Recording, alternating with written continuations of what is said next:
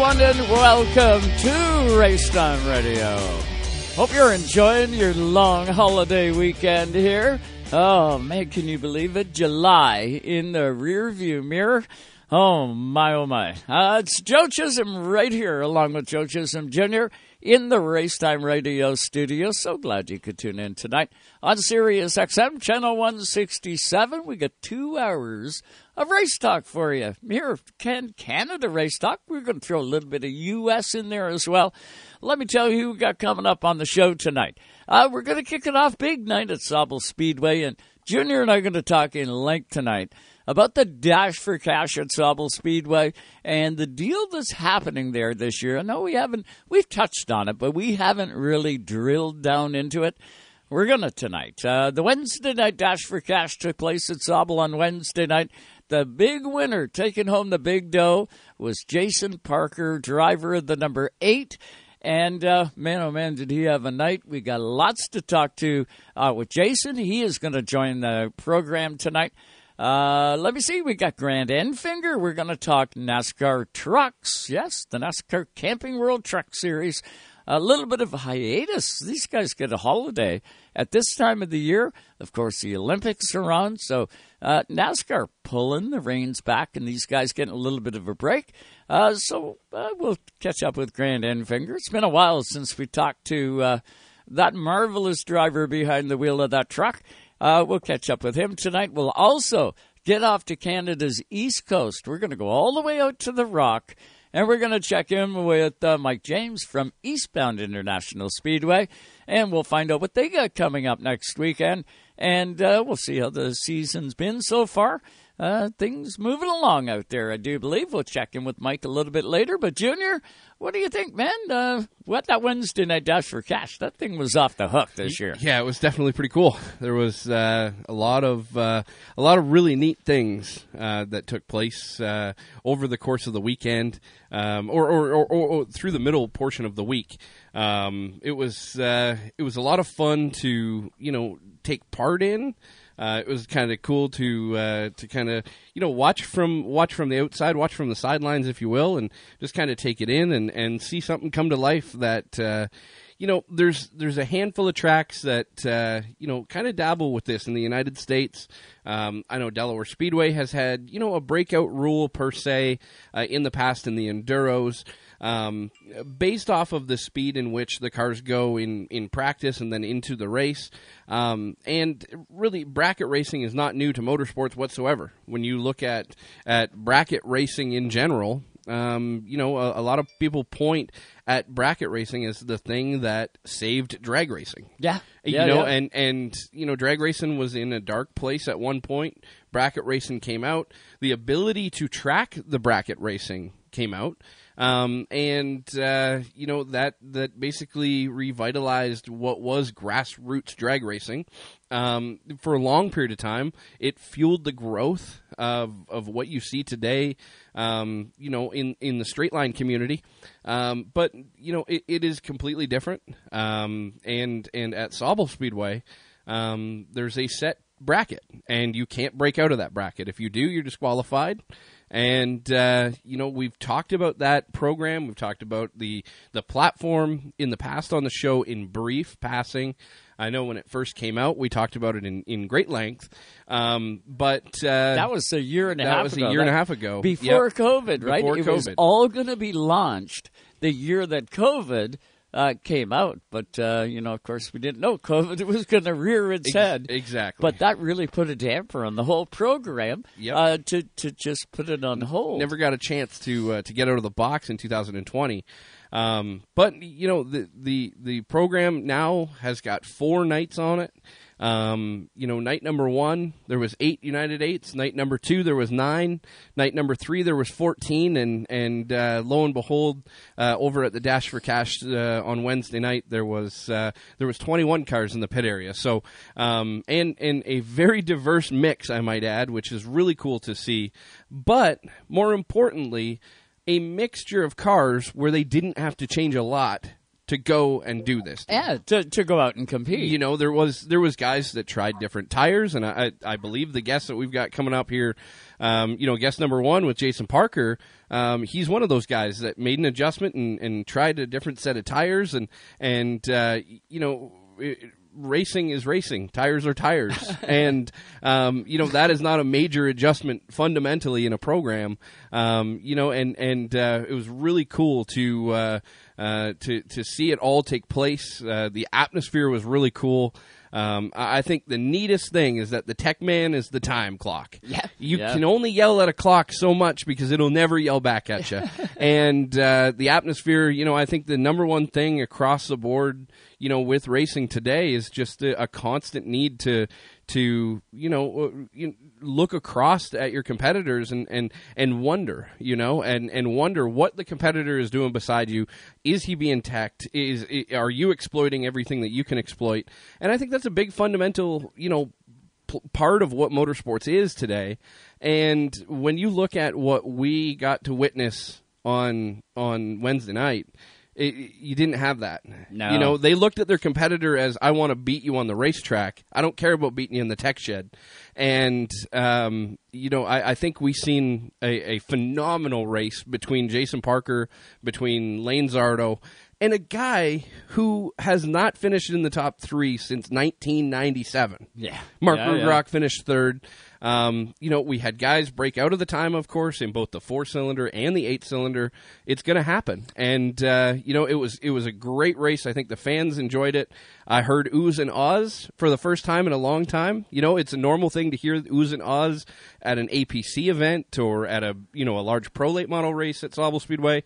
But it's been a long time since the marquee division, if you will, at Sauble Speedway created oohs and ahs. And, it goes back to when this guy was really competitive, Jason Parker being a guy that was really competitive in that, local limited late model division or the local Thunder Car division, which was super stocks at the time. Those divisions kind of dwindled off over the past 5 years. And it kind of revitalized and a lot of people took note. You want to believe it. Let's get to that hotline and let's bring in that winner of the Dash for Cash. And I might add, Jason Parker has been on fire this year, right from the drop of the green flag at the beginning of the season. He's got a couple of big wins, and he joins us now on the hotline. Jay Parker, how are you tonight? Yeah, I'm great, Joe. How are you guys doing? Fantastic, my friend. Hey, congratulations on the big win on Wednesday night. Couldn't happen to a better guy. And, man, that new car you got, everything seems to be just clicking perfect. Yeah, that was a big win, Joe. That kind of really was a kick that the team was looking for here lately. And, it was great. Good timing and everything for us. Jay, that is a brand new car for you too, right? That brand new super stock, and it doesn't look like you forgot anything on that machine, man. That thing is a beautiful piece. Yeah, thanks, McCall's. We got together at the beginning of the year, and it really stemmed from last year with the invitationals that happened last year in the super stocks. It showed that there was some life there. There was a lot of cars, and we thought, well, that would be fun, to jump into that and tour around, do some racing. So that car just made sense. So we built a new car over the off season. Now, right out of the box, we had a couple little issues. We finished all right, but it just wasn't quite there. But a few weeks ago, it went back down to McCall's, and they give it a little love, and it came back, and it's a rocket. And we literally haven't touched much since then. It's just been great the last 2 nights out. If you're just tuned into Race Time Radio, welcome aboard. We're with Jason Parker, driver the number 8. He is a super stock. He's also a United 8. He won the Dash for Cash United 850 on Wednesday night at Sauble Speedway. Jay, fans know you. You got a lot of race fans across this province. Of course, you're an accomplished APC driver. You had a full program going in the APC series. And then really disaster struck. You got sick, and you had to sell everything off. We kind of thought, hopefully Jay Parker's going to be just fine, and everything turned out great. and now you're coming back into the sport. Man, that's a good story right there. Disaster breaks out, you defeated it, and now you're back on the other side, and that's a huge feat in itself. Yeah, that's it, Joe. I mean, we, got dealt a hand. It kind of sucked there for a bit, but it was time to step back from the APC series regardless. It just family life, business, everything. That APC deal is amazing, but it's a full-time commitment. So my crew and myself, we were at a point where it should have happened anyway. So it was a good decision. And then with COVID and everything else slowing things down, we kind of just slowed it down and kind of thought we were done. But like I said, when there was all this excitement over some of these races, between the United Eights, the series of Superstocks, all this, it's kind of what we were looking for. We weren't looking for a 20 race schedule with full points anymore. It was kind of, pick our 6 or 8 nights and go have some fun. So we're doing well this year with that. We're kind of picking the races we want, and so far it's been a lot of fun.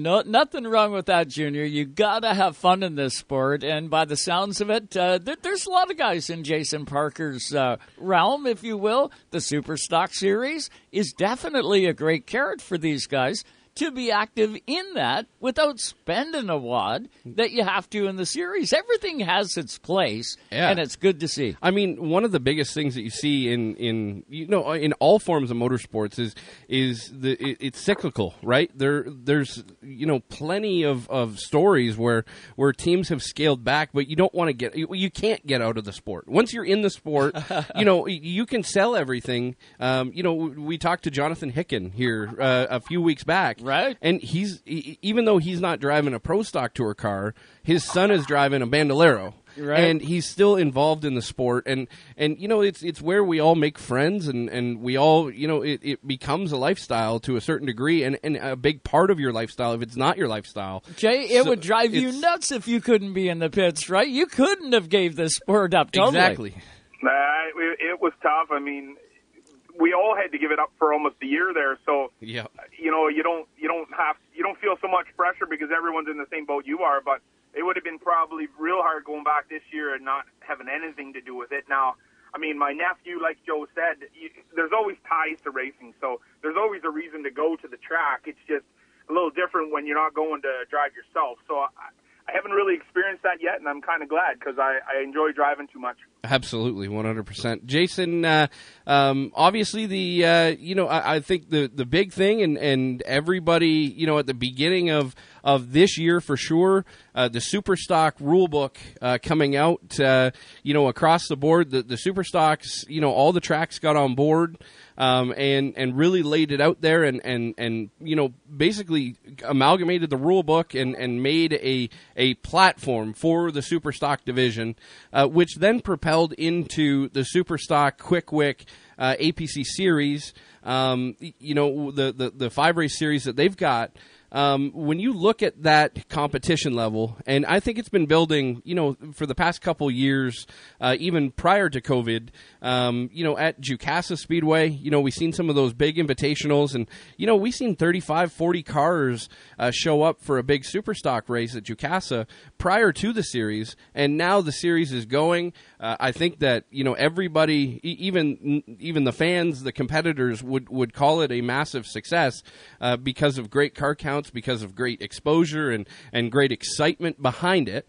And the coolest part about the series is, the names that are in it. You've got Parkers, you've got Tamirsmas, you've got Bakers, you've got, Collivers, you've got the existing names that were in the Superstock realm or getting into it, the Dysons of the world, and, Kenny Grube and Lane Zardo, and those names are all, a big part of Saturday night racing here in Ontario. They have been for a long time, but we would only see them get together for specials. Now you're seeing them together more on a collective basis. What is it like to be a part of that portion? And was that a big, decision maker in getting involved in the Superstock division?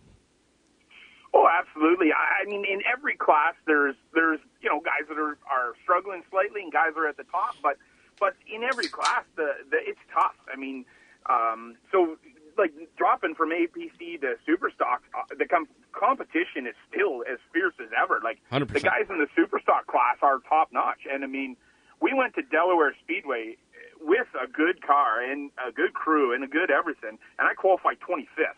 Like I barely made the race.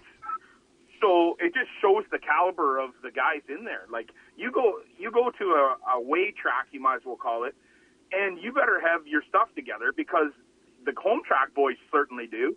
And then, you know, if you miss it a little bit, you're in the last chance qualifier. Exactly.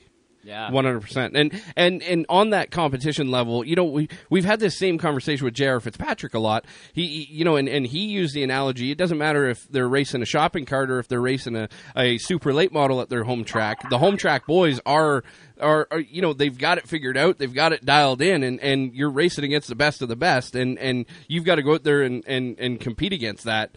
And you know, we're seeing a lot of exciting things from that Superstock portion. Now, to kind of loop it in now, at the beginning of 2020, the Sauble Speedway launched the United Eights, the platform itself of bracket racing, with the intention of you know, having a Superstock that is competitive anywhere be able to come in and not change their car, but also race for, you know, a sizable carrot on the other side with payout, with excitement and all of those things.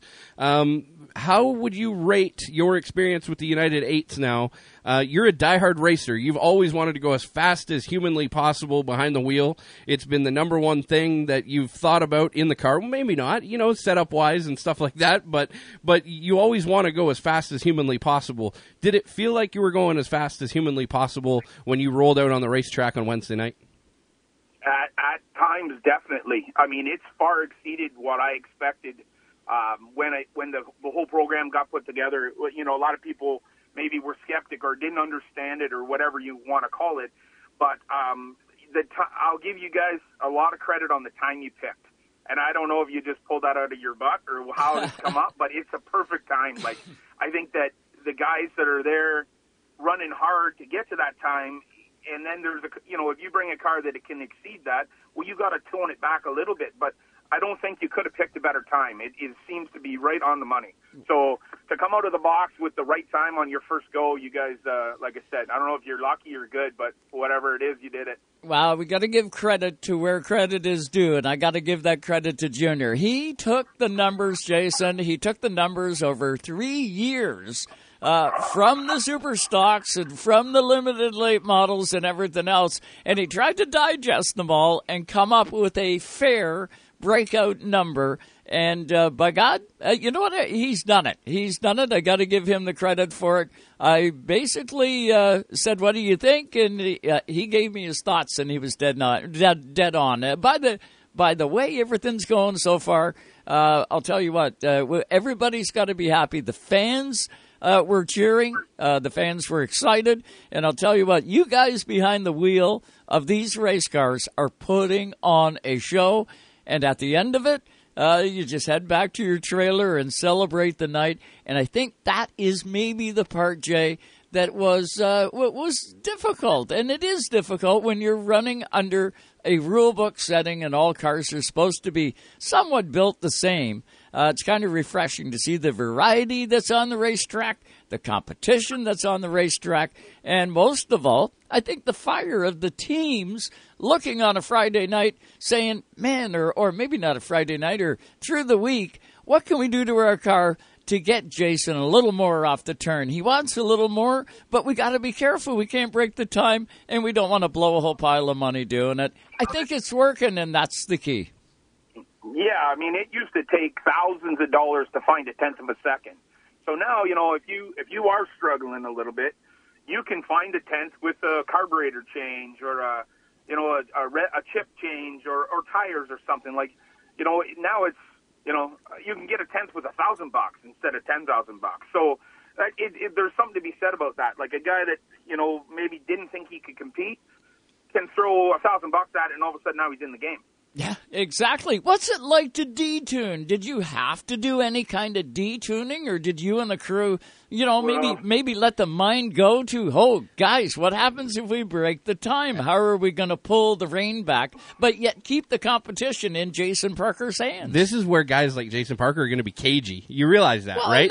I know. This is where guys, that are at the top. I'm not asking him what he changed. I want to know. I want to know what he changed. Well, I'll tell you, the crew nailed it, boys. I can't. I mean, we put some effort into it, and I'll tell you, a lot of it was luck. We know that car pretty good now, and we didn't know what we were going to run for times and stuff with these different combinations, and missing a night there with a rain out there a couple of weeks or a week and a half ago. Right. That was going to be a test night for us. So that kind of threw us into, we didn't know what we were going to have Wednesday night, but we unloaded and we actually broke the time in practice. So it was like, ooh, what do we do now? So, 20 years of this, you kind of know what the night's going to bring, what the tires are going to do, stuff like that. And we made a few, let's call it good decisions or guesses or whatever you want to call them. And I think I ran a 15.42. Wow. So 2/100ths of a second. So I can say it's skill, but it's not. It was just luck. We were close, and we had a great time, and the car was awesome. Do you think you would feel, as a driver, do you think you would feel 1/10 of a second, maybe 2/10 of a second behind the wheel on a lap? Do you think you would feel that, or is that something that maybe is out of the realm, you wouldn't actually feel it? There's not a chance. There's not a chance. I mean, we're out there going around at a mid-15 to a high 15. I mean, we used to go in the low 14s in a pro late. And, I mean, you're still going down the straightaway. Like, it's still happening so fast. You don't know a difference of a second, let alone 1/10 of a second. Like, you're just driving, you know what I mean? It's instinct and whatever, but you're definitely not counting the half seconds as you're going around the track. We've had that conversation quite a few times with a lot of different guys, and it doesn't matter if it's on the 4-cylinder side or if it's on the 8-cylinder side. It doesn't matter if you have a top of the line APC car or a top of the line super stock or a top of the line hot rod, any type of variation thereof. It's tough to go 15.4 around Sauble Speedway. Like no matter what, yeah. It is relatively difficult to do that. And it takes guys, fundamentally a long time to be able to hustle a car through the ends at 15.4, 15.3, 15.5 in that realm. It takes a considerable amount of driving skill to be able to do that, no matter what you have underneath you, and no matter what the rule book says. So I think that is a limiting factor. If it was like a 16-second class, I think it would be a lot easier because it would be relatively simple to get there, and relatively simple to whether it be detune or set it up so that you could go faster. With an older car, I think it would be relatively simple to hit that 16-second mark, where that threshold between 15.8 and 15.6 is a deep threshold, and you're hustling through the center of the corner. You're using a lot of brake, you're using a lot of wheel input, and the second that you do that is the second that you screw up. And it doesn't matter how good you are. And a lot of skill. It doesn't matter how good you are. Eventually, you're going to turn the wheel, a quarter inch too much, or you're going to use, 100 pounds too much brake pressure, or whatever that might look like. And the second you do that, you scrub off 2/10 or 3/10 or 4/10, and you're hitting 15/8. And that is one thing that I find really exciting. And I urge everybody, if you're going to be sitting in the grandstands or in the pit area, download Race Monitor. Well, as racers, we've had it on our phones for years, right? The general fan base never really had Race Monitor, right?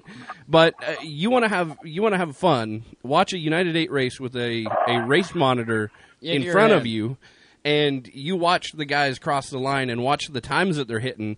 And even you, Jason, by the end of that race, you were turning 8s and 9s. Same with Zardo, same with Rugrock, and Thompson out back was running 6s. So he was running you down, just running at the time. Exactly. We must have had a plug wire come off or something, Joe. I think. Yeah, you were lifting really early. Oh, come on now. Incredible. It was fun to watch. It was a dynamite race, and, well, it's been more than one dynamite race, but Jason Parker, you did it, Wednesday Dash for Cash. You're the guy taking home all the big marbles. A dynamite job. You got a lot of great sponsorship on that number 8, and I'll tell you, the team, you guys all look fantastic. Who is it that's on that car with you? Yeah, okay, you're going to put me on the spot now. I got to close my eyes and remember this. But Mowbray's Canadian Tire in Port Elgin, McDonnell Fuels, Selgin Shores Transmission, Leading Edge Earthworks, RGC Sports, K&K Lawn Care in Port Elgin, Virtue Farms, Cape Wright, Ron Gibbons Construction, Just Foam It in Durham. Geez, I hope I didn't forget anybody. I think that's it, but I mean, yeah, I got a great group of guys there.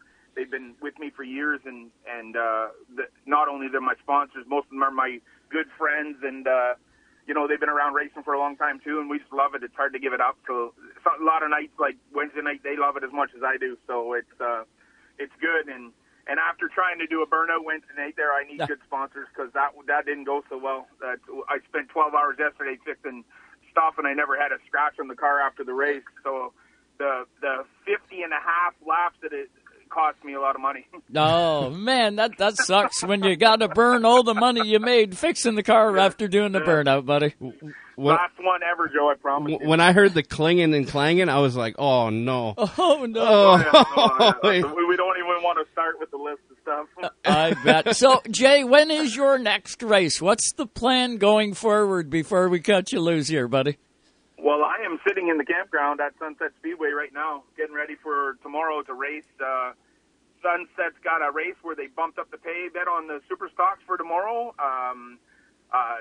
Dilster's Night of Thunder, they're calling it here, so we're gonna give that a shot. I believe it's a 50 lapper tomorrow night, so let's hope the weather turns out good for all tracks. I mean, you guys got a big one going on there, so let's hope that no rain for anybody and we can get some racing in. Absolutely. Well said, Jay. I know we look forward to seeing you back on home soil one of these nights before the end of the season, and we can't thank you enough for the time tonight. Congratulations on all the success, man. It looks good on you. Yeah, thanks a lot. Yeah, thanks, Joe. We'll talk again. You want to believe it? That's Jason Parker, driver of the number 8. What a job that guy did. Not only in that race, but Junior, he beat the Lucas guys too. Well, not the Lucas guys, the Sportsman guys. Yeah, the Ontario Sportsman The week Series. before, or not the week before because it was rained out, the week before that. But that was his maiden voyage, 100-lap race. He ran the fastest time of the race. Out of 100 laps, lap number 5 was the golden goose, if you will, for Jay that night. And he didn't, 2/10 off the breakout time. Yep. But, of course, in that race, no breakout time was set because it was a sportsman race. Yeah, absolutely. It wasn't a United 8 race. But it was interesting still to look at those times, see what the competitors were doing, and sort of look at it. If it was a United 8 race, what would it look like? Yep. And not one of them would have broke the time. No, and he turned the second fastest lap of the race in the sportsman race. Kevin Gallant turned the fastest lap time with a 5.0, and he turned a 5.1. So he was right there. It was like right 1/100th of a second off. Yep. But when you look at Jason Parker, I don't think. And you can't necessarily quote me on this, but he built a super stock this year, and he's yet to stand in victory lane as a super stock, but he's won in the OSS and he's won in the United 8s. So he hasn't won a sanctioned super stock race yet. Not with yet. a super stock. It's coming. The race that Jason touched on Saturday night, Sunset Speedway. It's $2,000 to win for the super stocks. There's going to be a pile of cars there. That's a chance for him to bring home another $2,000. Wednesday night he won $2,000 at Sauble, and now you can run for $2,000 on Sunday or on Saturday night over at Sunset over in Innisfil. So that's a lot of payout to run for in a very short amount of time, and hats off to them. It's going to be exciting, and looking forward to seeing what all takes place over at Sunset. And that is a super stock race, not a United 8 race. The only place you're going to see one of them in 2021 is going to be at Sauble. We're going to talk more about it, but we got to take a break. And Junior and I will be back If you don't know what we're talking about, we're going to break it down for you on the other side of the break and maybe really clarify the picture for you. Stay with us. We will be back. Hey, race fans. J.R. Fitzpatrick, driver number 84. You're listening to Racetime Radio.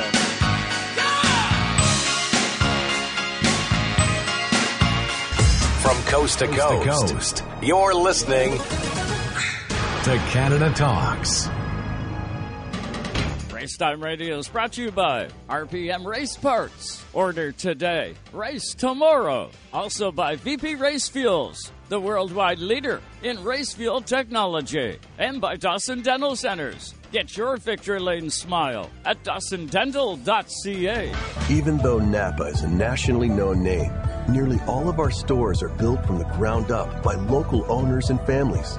People you might call neighbors will be here, there, and everywhere. Doing what neighbors do to keep their communities moving forward. You stop by a Napa Auto Parts store, you can count on Napa know-how. Racetime Radio is brought to you by GetRackHunter.com. Take your shot, pull the trigger, and join Rack Hunter Nation on both sides of the border at GetRackHunter.com. Canadians will camp like never before this season. Family time will be spent outside, around the campfire. Be prepared for all the elements. Be sure to pack Quick fire starters. No need to haul paper or kindling. Just pop a Quick fire starter into the pit, add your wood, and presto, you're a professional camper. Let the stories begin. Quick fire starters, making social distancing bonfires fun. If you're a Springsteen fan, you just found the promised land. Hear rare interviews and performances. Live concerts. Is there anybody alive out there? Celebrity guest DJs. This is Rob Lowe. Hey, baby, it's Little Steven here. And more exclusives when listening to Bruce Springsteen's channel. Welcome, Bruce Springsteen, to E Street Radio. You're home away from home. Great to be here. E Street Radio, Sirius XM Channel 20. Tonight's Racetime Radio is brought to you by Napa Auto Parts Stores, Port Hawkesbury, New Glasgow, and Antigonish, Nova Scotia. Also by APX Racewear and Quick Fire Starters, the world's best fire starter. Racetime Radio to go. Streaming live or on demand.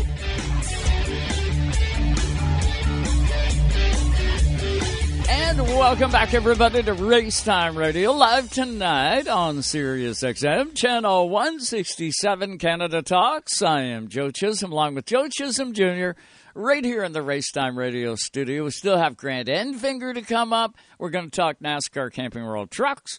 We're also going to go all the way out to Newfoundland. Well, we're not physically going to go out there. I wish we could, though. I love going out there.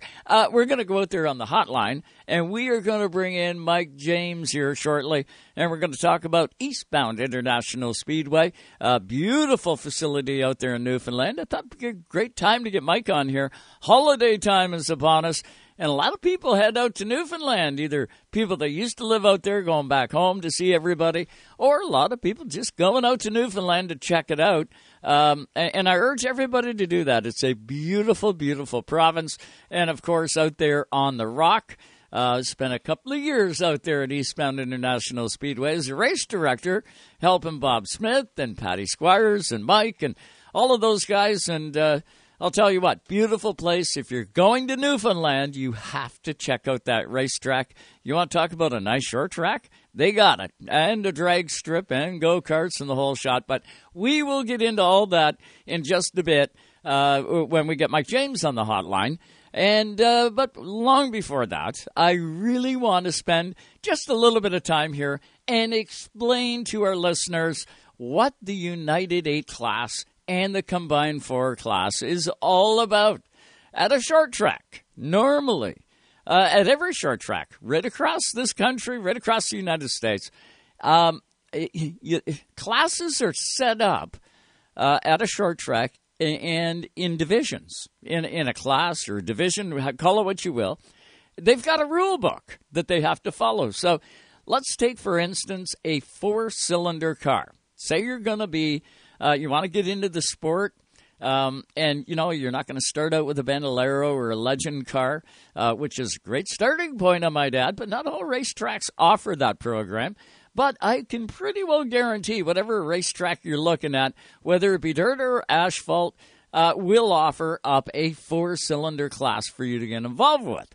Now, when you take a look at that 4-cylinder class, Junior, there is a billion different 4-cylinder cars, and not all of them fit every rule book, because everybody's rule book seems to be a little bit different.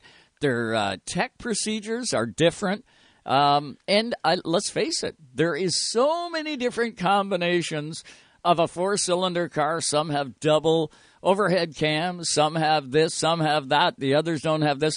And what you try and do as a racetrack is put a rules package together to make it competitive so that everybody's got at least a fair opportunity, if you will, to go out and win themselves a race. But there's only so much you can do, and you have to have a rule book that is somewhat balanced out. That's the whole idea of a rule book, right? Yeah, definitely. A rule book isn't meant to create close racing. It's a byproduct of a good rule book. At the end of the day, I think everybody would echo this. A rule book is meant to limit the cost to teams and to limit the ingenuity and slow down the pace of slow down the pace of production. I guess is the best way of putting it. The ingenuity portion is gonna come from racing. You're gonna want to beat everybody. No different than playing football. If you don't work out and you don't work on cardio and you don't run and you don't learn how to hit and you don't do that, you're not going to be a good football player. Well, the difference is in racing, you as a driver, you have to be a good driver, but you also have to have a good car in order to do this. Yeah, you got to have good equipment. Because the guy on the other side of you is going to have a good car, and he's going to be able to drive equally or better than you. And so when you look at the general situation on the grassroots side of things, racing back in the 60s, back in the 30s, 40s, 50s, 60s, into the 70s, you would get a car that was on the road, and you would make it into a race car. Yeah, you knock the windows up, put a roll exactly. cage in. And you would make changes to that car to make it go faster.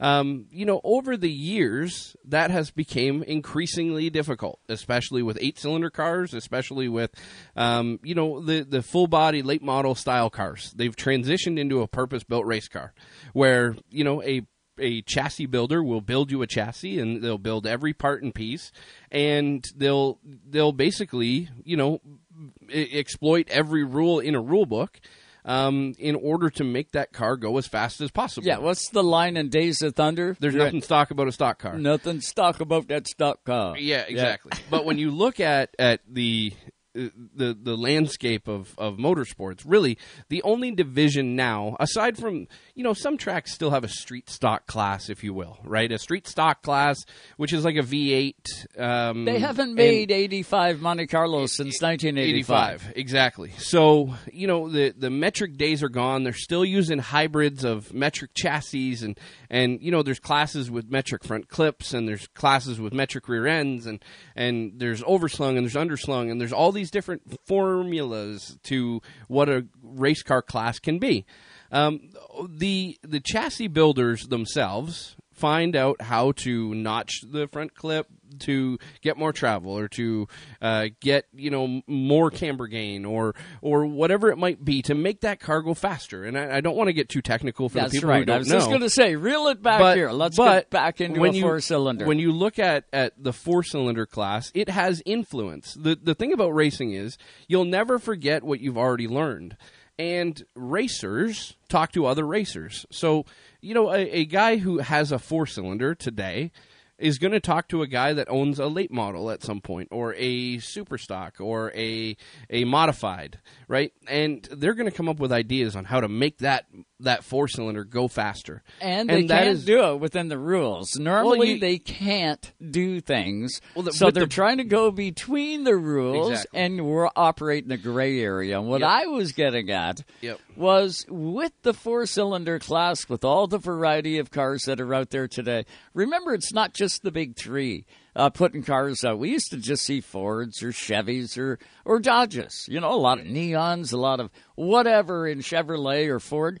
But not so today. You got Kia, you got Nissan, you got all the different brands, Honda, and the list goes on and on. So from a tech standpoint and trying to write a rule book, it's impossible. It is virtually impossible to come up with a real good set of rules in the class to govern those guys, to try and keep the money limited. You'll never eliminate it, but you want to limit it so that people can afford to get into the entry-level racing at their local short track to get them involved with the sport. And at Sauble Speedway, the class, the 4-cylinder class that we had, only had like 6 or 7 cars. And you can't operate with 6 or 7 cars and try and entice a grandstand full of people to come out and see just a few cars. Now, even the guys in the class, they want to race against more cars.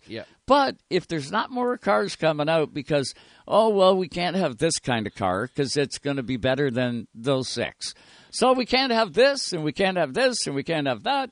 So eventually, you're eliminating all the different potentials, and every time you eliminate one, it eliminates that style of car, or maybe that bunch of guys. So what we came up with collectively was we wanted to do something totally, and I mean totally different than everybody else. Because if you do the same thing, you're going to get the same result. So we've been doing that over the course of time, and we keep getting the same result. That's less cars, less interest, and less people heading to the racetrack. So in 2000... And less competition. Oh, yeah, absolutely. Less competition between the cars that are on the track. It seemed like the gap, the front guy is getting further out. Yeah. When you're trying to tighten the rule book for the sole reason that there is a group of guys that are going too fast, they find new ways to exploit that rule, and they end up going faster. Yeah. And the guys who are just learning, they don't have that. They don't have access to it. They get demoralized. It's not fun losing a race. No. If you're in this game because you have an ego, and that's the long and the short of it. If you know a race car driver, they are headstrong and they have an ego and they are competitive. I don't care if they win. I don't care if they're playing volleyball, if they're playing cards, if they're playing darts, or if they're racing a race car. Everyone that straps a helmet on is competitive. Yes. And they want to be competitive. When you look at the grand scheme of things, over time, the 4-cylinder division, the 8-cylinder divisions, right, with an S on the end, all of them, have went down the same path, and really it's because the entire industry has went down that path, right? There isn't a whole lot of variation. There's a rule book. Here's your rules. Build a car within it. Go race, and we will determine after if it was a good race or not. And we might write new rules and we might change them. And there's been a million rule changes between all the racetracks in North America. And the rule book keeps getting thicker and thicker. It keeps on getting thicker and thicker. And keeps eliminating different people and parts. And eventually you're going to run out. The biggest thing, when you look at it, back in the 70s, and I'm going to throw out a couple of names that probably everybody here knows. Junior Hanley, Don Biederman, guys like Andy Schmidt or Dick Trickle, Terry Seneker, all those big names. Right. They would show up at a racetrack, and if they went out there and they won, they celebrated. And they got excited, they celebrated, and then they loaded it on the trailer, they went to the next race, and they expected to win. Mm-hmm. Well, everybody that got their butts kicked, they rolled their cars in the shop, scratched their head, had a beer, and figured out what the hell to do to that car to make it go faster. Right. And the answer was not 100 changes. The answer was 1 change or 2 changes, maximum. They would change an intake manifold. They would change a carburetor. They would change something fundamental with that race car. They would change, they would find a new setup with the rear end geometry. They would find a new setup with the front end geometry that was a fundamental change. Today, within the rule book, you cannot make a fundamental change. If your car is legal within a rule book, right, you cannot make one fundamental change and pick up a half a second. No. You cannot do it. You can't. And if you can, you didn't do your homework in the beginning, you still need to pick up another 2 seconds. Right. So in the grand scheme of things, you cannot make one fundamental change. One fundamental change is expensive when you start adding up fundamental changes. That's right. So if you decide, look, I need, 20 more horsepower and I will beat that guy tomorrow. I will beat that guy next weekend. Well, then you get into a piston match and the other guy now needs 20 more horsepower. Now the other guy needs 20 more horsepower, and it goes back and forth, and now all of a sudden that car is lightning fast. It's an incredible amount of money, and you need to start writing rules. And it's probably outside the guidelines of the intended rules that were written. Correct. Now, I got to rewind the clock here a little bit to the end of the 2019 season at Sauble Speedway. Paul Grizel and I sat down and said, man, we got to do something different. We have to. The car counts are dropping off. They continue to drop off. We got to come up with something different. And I can remember you distinctively, Junior, saying, hey, Dad, listen, I got an idea. Why don't you try doing something different? We'll govern the cars by a lap time, because everybody's got electronic scoring. Wow, it just hit my mic. Everybody has a transponder in their car now, and our track has got a brand new scoring system with a computer that logs the cars, maps the cars as they cross the line, and all of their times come up real time as the cars go across the line. And you said, what do you say we take a page out of drag racing and we will put a time that the guys cannot exceed, and if they exceed that time, like go faster than the posted time for everybody, then they break out of the time and you just send them back to the pit for that race. They're not disqualified, but they're not allowed to continue in that race. They go back to the pit, and the next race, well, they can just come right back out. The idea is 2 main rules. One of them, the car must be safe.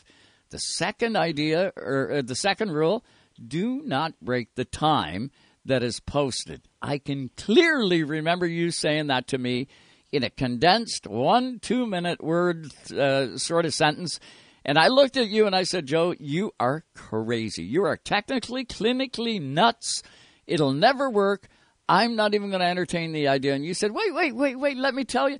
And I said, no, forget it. It's the stupidest idea I've ever heard. Please, Joe, come on. I got to come up with something that's going to work good for Sauble. And you said, but. And I said, no, just forget it. And I walked away, and I remember you saying, Dad, you got to listen to me. And I said, no, I'm not going to. And I walked away. I did think about it. I went out to the garage, I sat down, and I started thinking about the statement that you said. And I stayed out there for 2 hours. I distinctively remember sitting out in the garage, listening to Sirius XM, listening to my 70s channel, thinking the whole time, that would never work. Why would guys want to do that? That's never going to work. But you know what? It works good in drag racing. Why wouldn't it work good in oval track?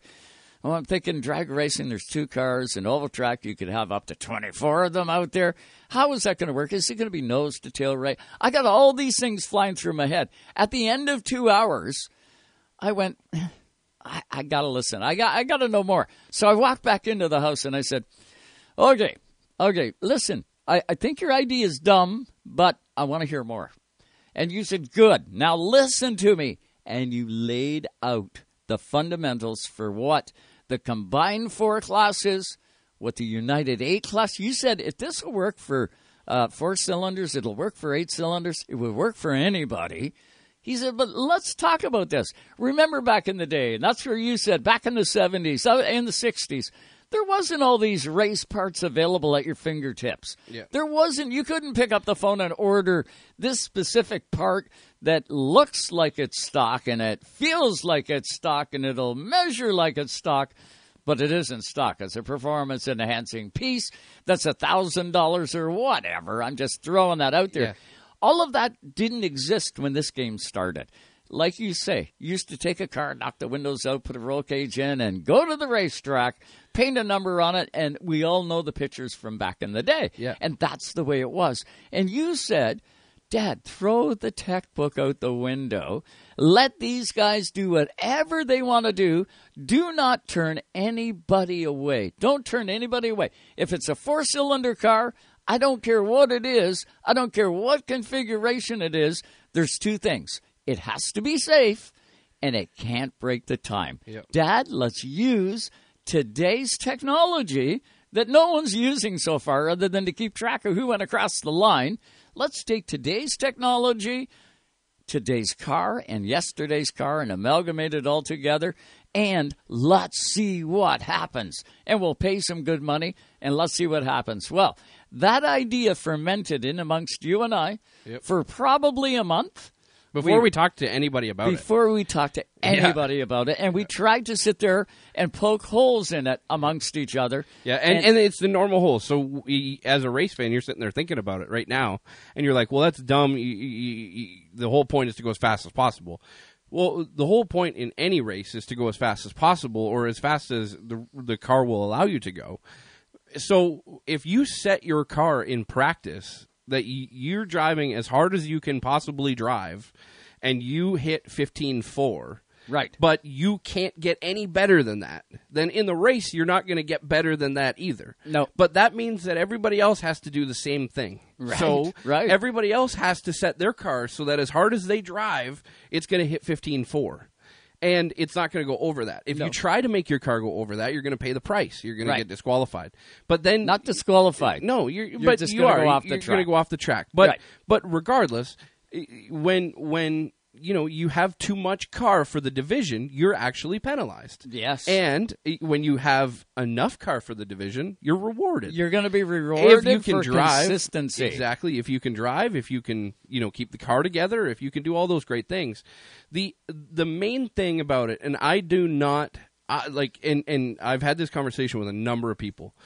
Racetrack or race car builders and race teams themselves, they are their own worst enemy when it comes time for the sport, because they want to build their fastest car. Right. Well, when they build the fastest car, the tech man looks under the hood and says, well, that's different. Those aren't allowed anymore. Right. And now it just got into a big war of spending money. Or they allow it, they write the rule in to allow it, and then everybody else's car has got to do it. Yeah, exactly. So right now, when you look at it, there's a reason why you have to go and spend $65 or call it $45,000 on a race car today to be competitive.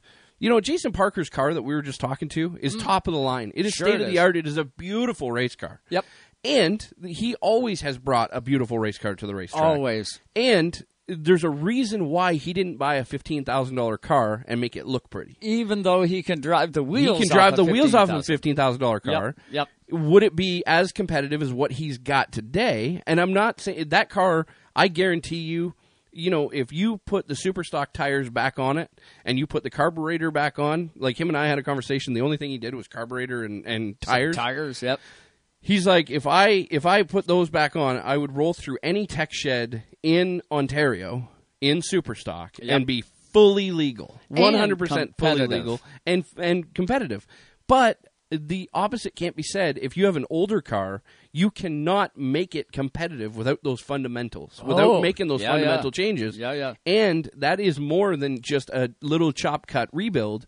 It is a complete fresh start because your base model, your baseline has changed. So you can't make those old work boots brand new. There's a place. There is a place, and there always will be, for the teams who can afford to do anything within a rule book to go as fast as possible.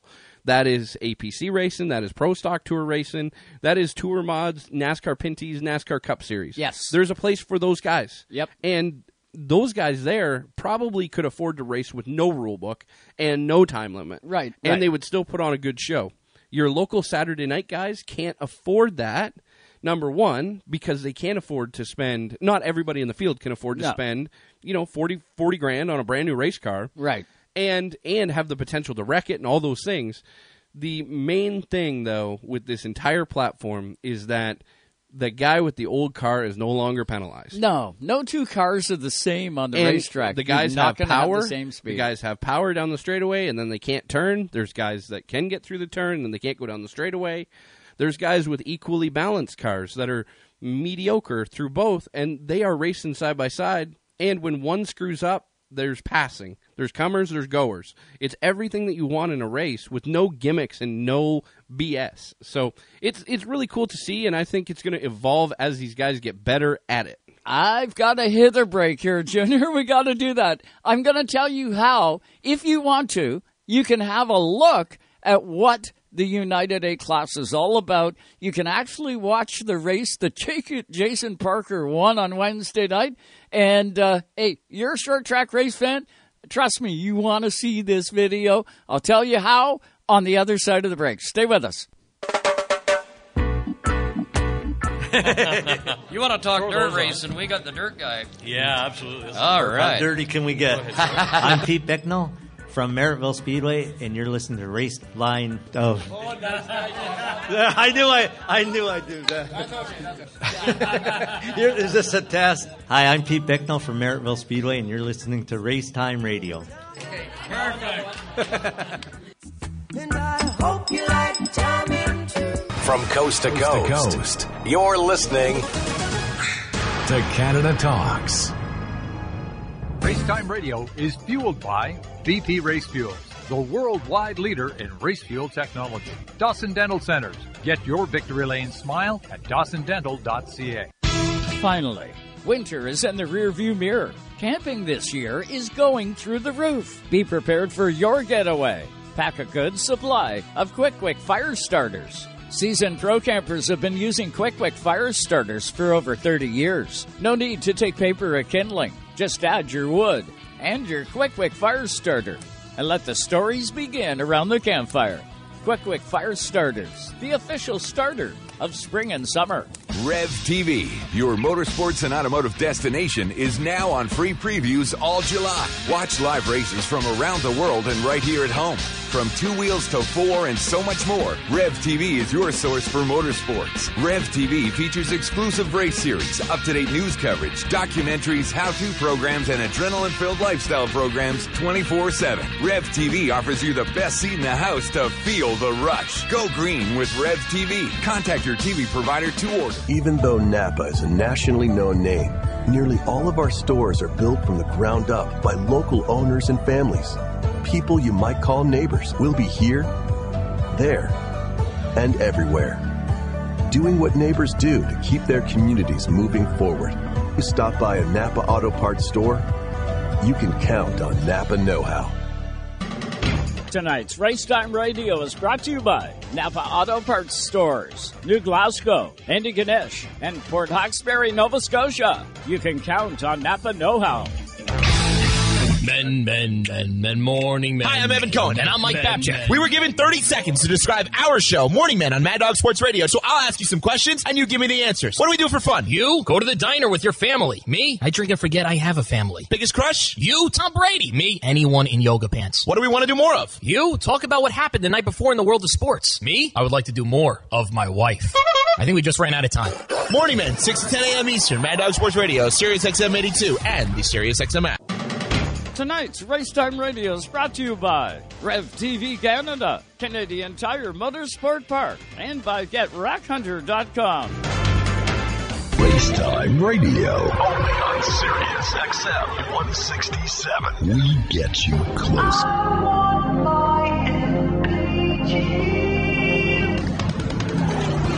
If you're looking for miles per gallon, you're definitely at the wrong place.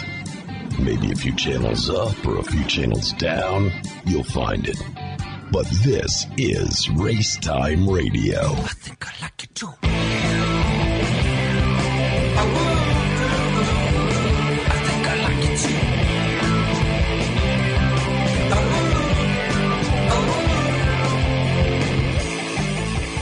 And welcome back, everybody, to Race Time Radio tonight on Sirius XM Channel 167. Man, I wasn't watching the clock, and you know what we're going to have to do? We're going to have to throw it back to Toronto and get you up to date on some news and highlights. It only takes 90 seconds, and then hour number 2 begins tonight right here on Race Time Radio. So let's throw it back to you in Toronto, Scotty, and we will be back. I promise you, hour 2, just right around the corner.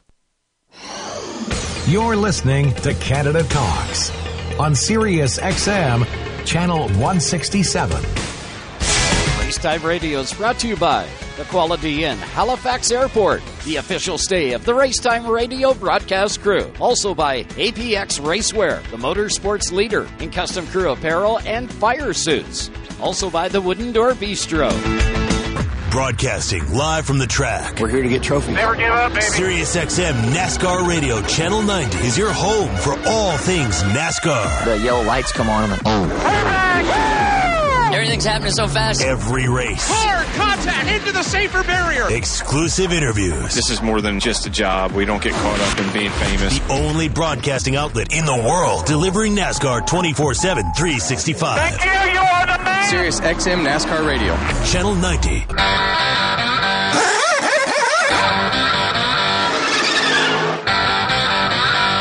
We're back with hour number 2 of Race Time Radio. With the two Joes. Here on Race Time Radio. On Sirius XM 167. Where Canada talks. And just like that, hour number 2 begins. See, I promised you, and here it is, live on Race Time Radio, Sirius XM Channel 167, Canada Talks. I'm Joe Chisholm, along with Junior, right here in the RTR studio. And in just a few seconds, we're going to have Grant Enfinger on the hotline. We're going to talk to Grant about some NASCAR Camping World Truck Series. We haven't talked to Grant in a long time. And I also promised you before the break how you could check out a United 8 race online if you want. Get to Pedal Power 51. Get to Pedal Power 51 on YouTube. Just Google that in on YouTube. Just go to their search and go Pedal Power 51. Or you can get to Saublespeedway.ca, our website. I know we shared the video. You can catch the Combined 4 race. And I might add, 4 wide in that race a number of times. You want to talk about a competitive 4-cylinder race. It'll blow your socks off. One guy did break out. Gary Jones, 71 from Burlington, leading the race, and he broke the time just by three hundredths of a second. Yeah. Oh, like very, very slim. But when you break the time, the starter shows you the black flag with the meatball on it. You got to go off the track. So Jonesy, it blew his feature. Tough way. He did win a Combined 4 race just a couple of weeks ago. Come home, $500 for the win. Come back out for the dash, looking real good in it, and then he breaks the time ever so slightly, but he did break the time. Have a look at that race. You'll be able to watch that one. The United 8 race, you hear Parker won. There was 2 other guys as well that broke the time. Sure. There was other guys throughout the field. In the mini stocks, yeah. Right. There was, or in the Combined 4s. There was Jeff LaFlamme and as well John Van Dyke. Those guys broke the time, and they were all, very close to being right there on top of the Jeff time. has not won a race yet. He has broke time just, I believe, in all the each races that he's been in. But I'm telling you, when he breaks the time, he's breaking it by such a thin amount. We're talking hundredths of a thousandth of a second that he breaks it in one lap. Yeah. And then, you got to go off. So it ends your race.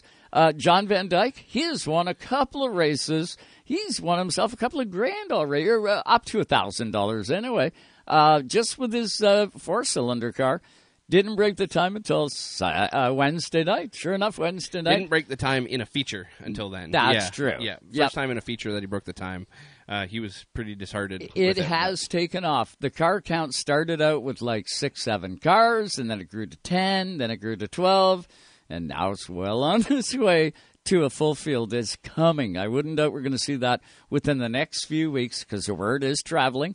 The United 8, same thing. We started out with like 6 or 7, I want to say, night 1. Yeah, 8, 9, 8 on night number 1, 9 on night number 2, 14 on night number 3, and then 21 on Wednesday night. Yeah, night so number 4. It is taking off, and there is a number of videos that you can watch. You'll see the variety of cars that we've got in the class.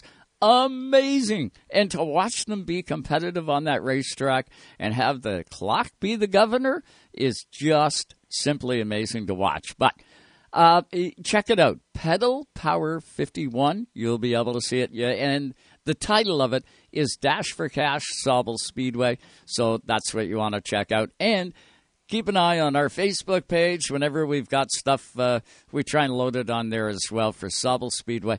I say all of this, and you're used to Joe Chisholm Racetime Radio, and that is, of course, us. This is what we do.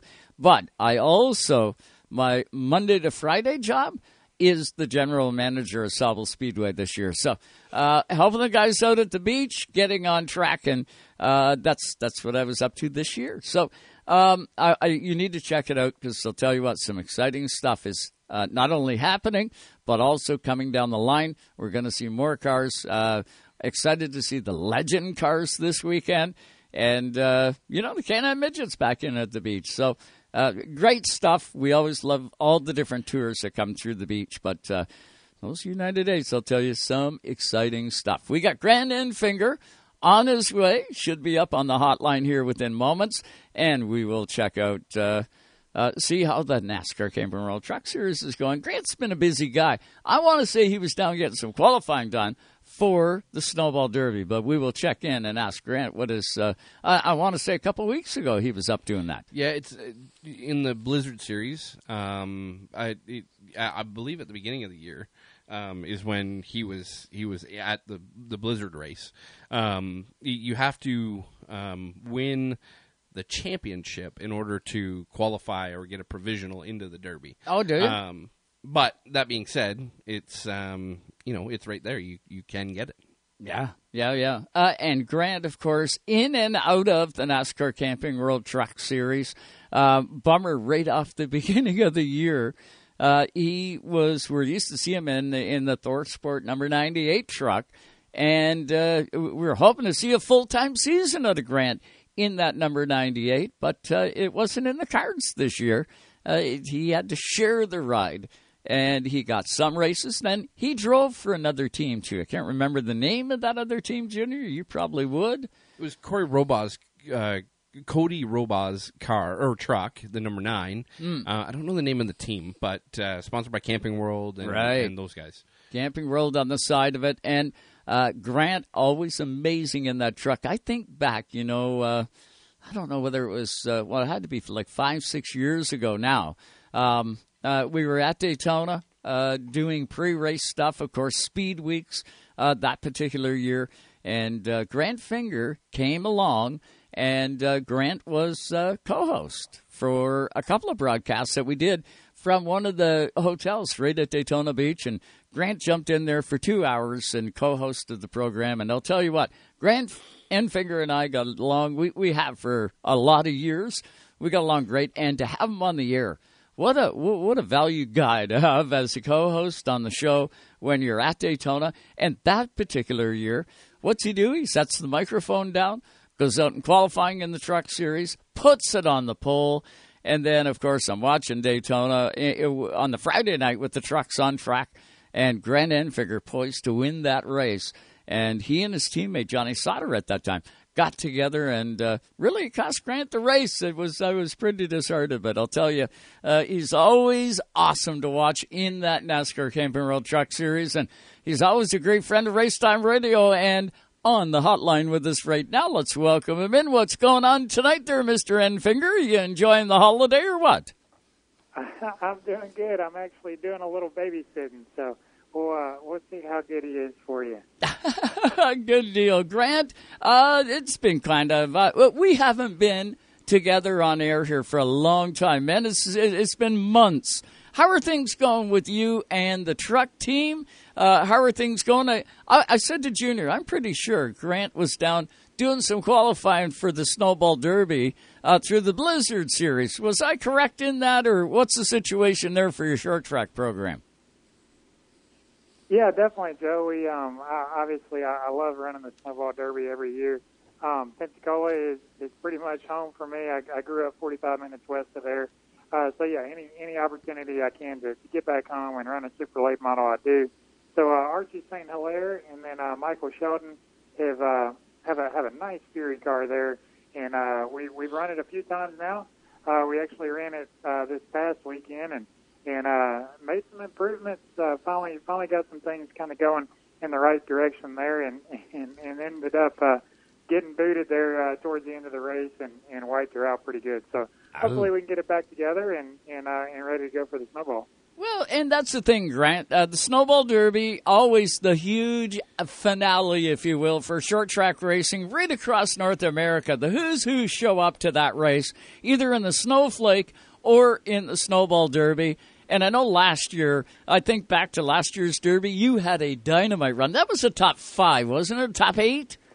I think we ended up 7th. So we that was our first outing with Archie and Shelton and all the guys. So, proud of what we came away with, but we've kind of been on a mission since then to get some speed and like I said, feel like we've made some gains on that this past weekend. So now we got to put the car back together, but I do feel like we've learned some stuff to hopefully help our effort back there again. Was it just a racing deal, Grant, that wadded the car up, or was it something that somebody ran out of talent that you were running against? He said booted. When you say booted, I mean... booted.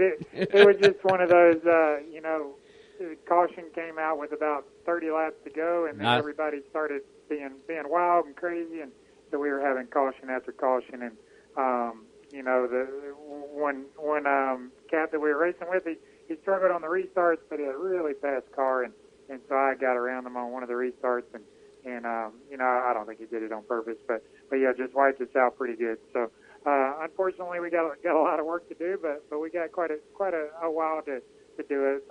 Snowball Derby will probably be our next outing with that, so that's not until the first week of December. So we got a little bit of time to put the car back together, but like I said, disappointed for that, but grateful for the opportunity and grateful that we made some improvements on it. A lot of time to think about it, right? A lot of time to think about it between now and Derby time. I guarantee you he won't forget the guy's car number. No, they've got a mind like an elephant. Hey, looking at the Truck Series schedule, of course, the last time we were on, we had you on the show. We touched on it, not a part-time where it's a half-time schedule, but there are a handful of races where, unfortunately, Grant, you have to sit on the sidelines and twiddle your thumbs.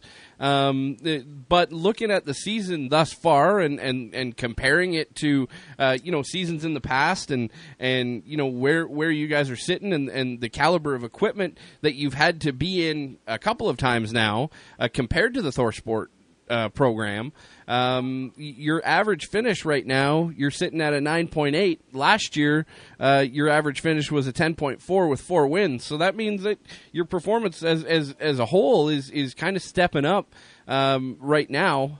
Where do you foresee that victory coming? That's a good question. Overall, yeah, like you mentioned, it's been a little bit of a messy year as far as it started off the year. I was running half the season, and wasn't at the second race of the season, but reached out to a friend of mine and Cody Rohrbaugh, and he was gracious enough to let me drive his truck at Vegas, and then since then I've been driving pretty much all the races that I wasn't driving for ThorSport. So he's got great equipment. It's more of a part-time operation. They run most of the races. They normally don't run the full season, but they have some really good equipment. We've run strong with it. I think the last time out at Pocono, we were on our way to a top 5 there and had a motor expire. But overall, it's been good stuff. It's been enjoyable for me to kind of do something different and not really race for points. But at the same time, you kind of want to be building with one set of crew guys kind of getting stuff figured out and racing for the championship, right? That's the ultimate goal. Unfortunately, we can't do that this year, but man, feel like we've done the most with what we've had to work with and the situation we're under. And man, I truly feel like we can go to Watkins Glen, we can go to Gateway the following week in this 9 truck and battle for a victory. I truly believe that. So you know, it's not going to be easy, but you know, racing in general isn't easy. So just like I said, been trying to make the most of the situation this year. Yeah, absolutely. And just to take a little bit of a deeper dive, you know, when you're in the ThorSport stuff, you know, last year you were in the ThorSport stuff full time. You had 8 top 5s in the entire season, right? 23 events. You had 8 top 5s. You had 4 wins. Right now, you're sitting at 5 top 5s. You sat out a race already. You know, you mentioned it on the second event, but you're only 3 away from last year's amount of top 5s. You're already at 8 top 10s. Last year, the entire season, you had 13. So really, you can see the aggression. Now, because you're not racing for points, how much does that open you up to take a little bit of risk on the racetrack and to really stretch your legs? You know, and take those risks and put the truck where maybe it's not supposed to go and you know, get that extra thousandths of a second when you need it. How does it feel to do that? It's honestly, from a race car driver's standpoint, it's honestly an advantage. It's a good thing, and yeah, I have been able to do that this year when we're not so worried about points. Obviously, don't want to tear up any equipment. You know, we want to bring home these trucks in one piece as best we can, but yeah, we don't have kind of that points burden on us. I'd say, you know, it's a little bit of a catch-22 because I'm swapping back and forth the trucks. A lot of times we have a poor starting position, so a lot of times we're restarting or we're starting the race in 20th, 30th position, something like that, which is obviously a disadvantage. But because we aren't running for points, we can be more aggressive with our play calling, whether it's Doug George or on the 9 truck or J Rod on the 98.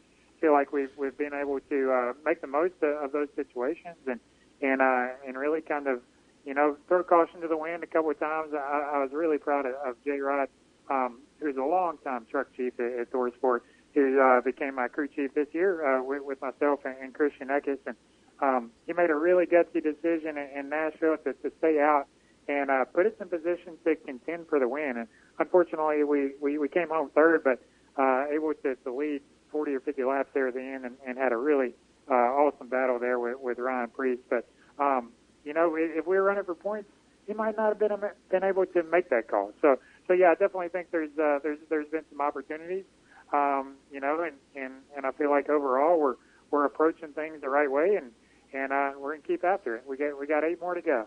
If you're just tuned into Race Time Radio, trust me, you have missed quite a bit, but welcome aboard. We are with Grant Enfinger, of course, the NASCAR Camping World Truck Series. This guy is a Dynamite winner, and he is a Dynamite racer in that truck series. Grant, you know what? The 9 team has got to be pretty thankful that you're not full-time in that number 98, because I'll bet you the dollars to donuts, you're making that program better, and I bet I'm not the only guy to say that. The team would probably echo that. When you look at the results the 9 team was having before, and then with you in the truck, you're getting more out of it than they've ever got out of it. It's probably strengthening their program. Do you think maybe, just maybe, you're going to see them on a full-time basis, maybe come 2022? I think it's definitely possible. You know, and I've been friends with Cody for a while, and have known Doug over there for a while, and Cody's granddad Paps is a big part of that team, and you know, it's just a group of racers, you know, and they're doing it for fun, and you know, if they can run full time and have fun and go out there and compete and win races, and I wouldn't be surprised to see those guys full time next year. And yeah, it's definitely been a relationship that I hope has helped both of us. You know, it's definitely something I've enjoyed. It's definitely been a little different, something I'm not used to, but it's been a lot of fun. We've had some good runs, and like I said, we got 4 more and 4 more. So we got got equal opportunities in both trucks, and hopefully we can get a win or two before the end of the year. Can you imagine what Cody would do if you yanked that thing into victory lane in one of those 8 races that are left? Can you imagine? Those guys will go just ballistic. It'll take you back to that first big win at Daytona, bud. Definitely. That'd be huge for all of us. And, there was a mutual friend, Mark Huff, that kind of put us all together, and that would definitely be a huge, huge milestone. So it's definitely, in the possibility. We just got to go out there and make the most of these opportunities that we have. We got to talk a little bit about Knoxville, because obviously it was an exciting race all around. We've seen the Truck Series now a handful of times at Eldora. A completely different animal when you roll into Knoxville. What was that like? Honestly, Knoxville was a lot of fun. I know people were harping on it, saying we don't need to go back to dirt races and we don't need to go back to Knoxville and all. Which it was honestly a decent race until we all went stupid with about 30 or 40 laps to go. Caution came out, and everybody's trying to win the race, whether they're running third or 30th. So everybody just started running over each other, and it was 100% a single groove track. But Eldora has been a single groove track at times. I think the last time we were there, it was single groove at the top. This time at Knoxville, it's single groove at the bottom. Obviously as racers, we want multiple grooves and want to be able to move around and all that kind of stuff. But yeah, it was definitely a bad look for us in the Truck Series just because there was so much carnage. But I honestly had a lot of fun. I didn't want to have to get used up as much as I got used up, and didn't want to have to lean on guys as much as I leaned on them. But as far as just making a lap and being one of the few places where we actually have throttle control, and you're part throttle in it around there, is a lot of fun, I think. There's a lot to be said. The racetrack has never driven a vehicle, and neither has the officials, right? It's been a million times. It all comes down to the drivers, and when guys are using each other up, it's not the racetrack's fault. You guys could be in a fishbowl, or you guys could be on Daytona, and I mean, at the end of the day, as a fan, obviously, you don't want to see all that torn up equipment. You don't want to see all the yellow flags. Fans do. That's what they're paying for. That's what fans love. And some fans love the carnage. But, as a race fan, a lot of race fans, I would say, that don't like it on a consistent level. Junior, you watch any NASCAR promotion that's on Fox, on NBC, on any television channel, Absolutely. Wherever you see, what do they show? There's going to be a highlight reel. They don't show two guys going across the line and shaking hands. What do they show? They show the wrecks, the car on fire, flipping upside down. And whenever we talk Camping World Trucks, I can't tell you how many times I've watched the end of CTMP for 5 years in a row and watching the debris and the stuff that takes place after that.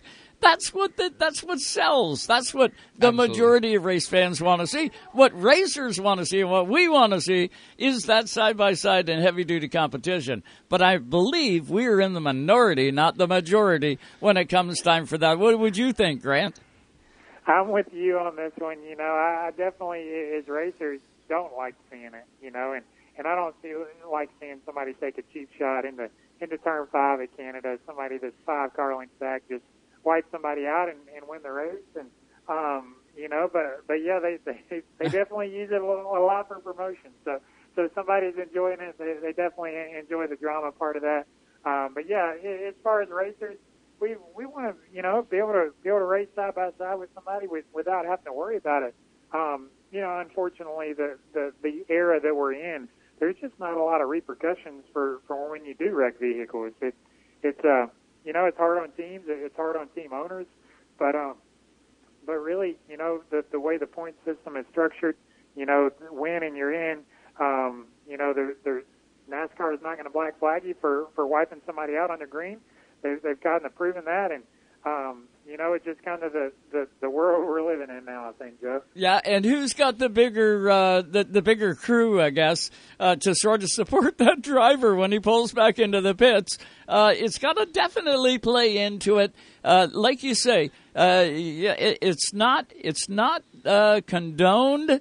You may get a talking to, but it's not really penalized if you happen to take the guy out. On most, and I say the word most, short tracks across North America, if you try and do that same thing on a short track at most tracks, man, you get either penalized, and maybe even if just put to the back for wiping a guy out. But in some cases, and in most cases, you get taken right off the track, and you get parked if you destroy somebody like that, right? Well, I think they must be doing stuff different in Canada because I haven't seen that happen much here in the States, you know. And like I said, I think that's just kind of the world we're living in. People are a little bit rough, and unfortunately, I feel like in the truck series we're kind of part of that, you know. I don't necessarily think we're leading the charge, but we're definitely not the ones out there running with respect. And I think a lot of it has to do with the package as well.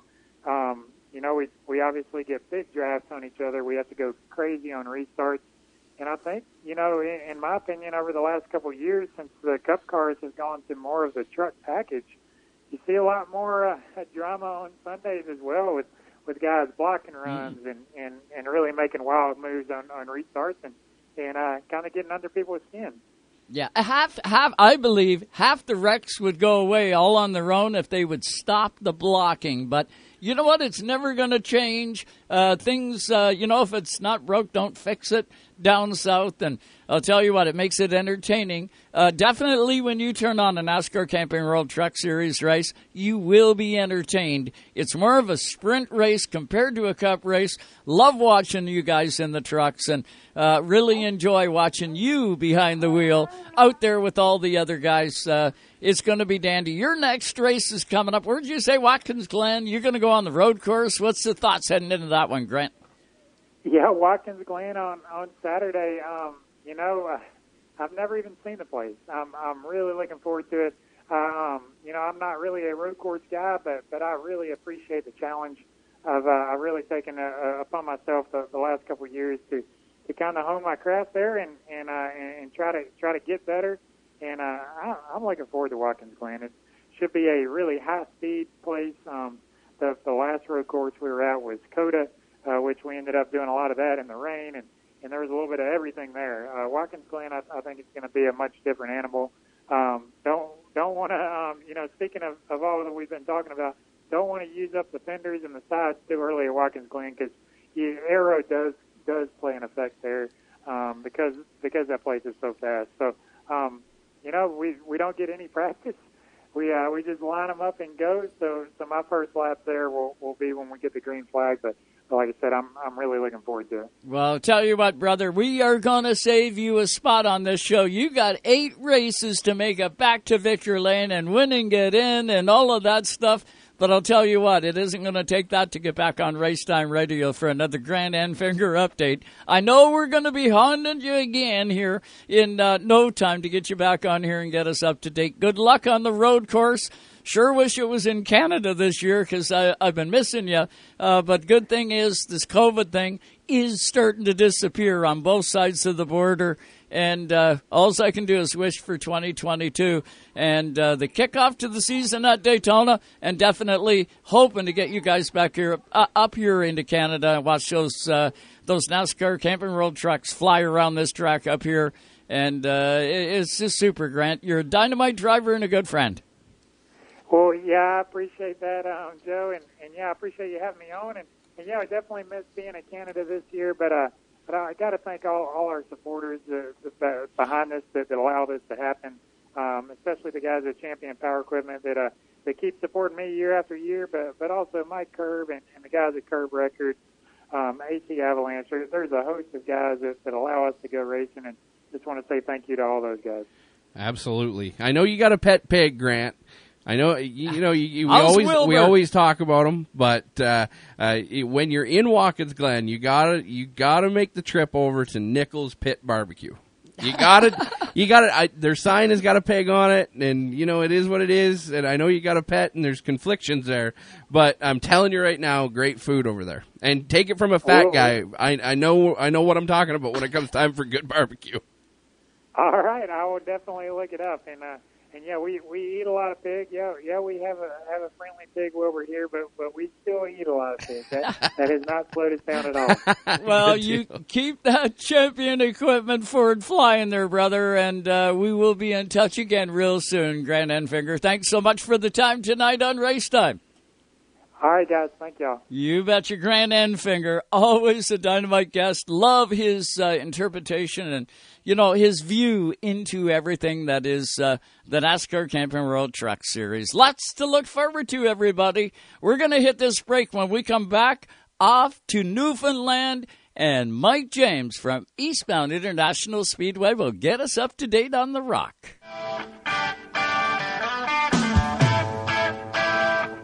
I make you horny, baby. Hello, race fans. This is Adam Andretti, and you're listening to the best with Race Time Radio.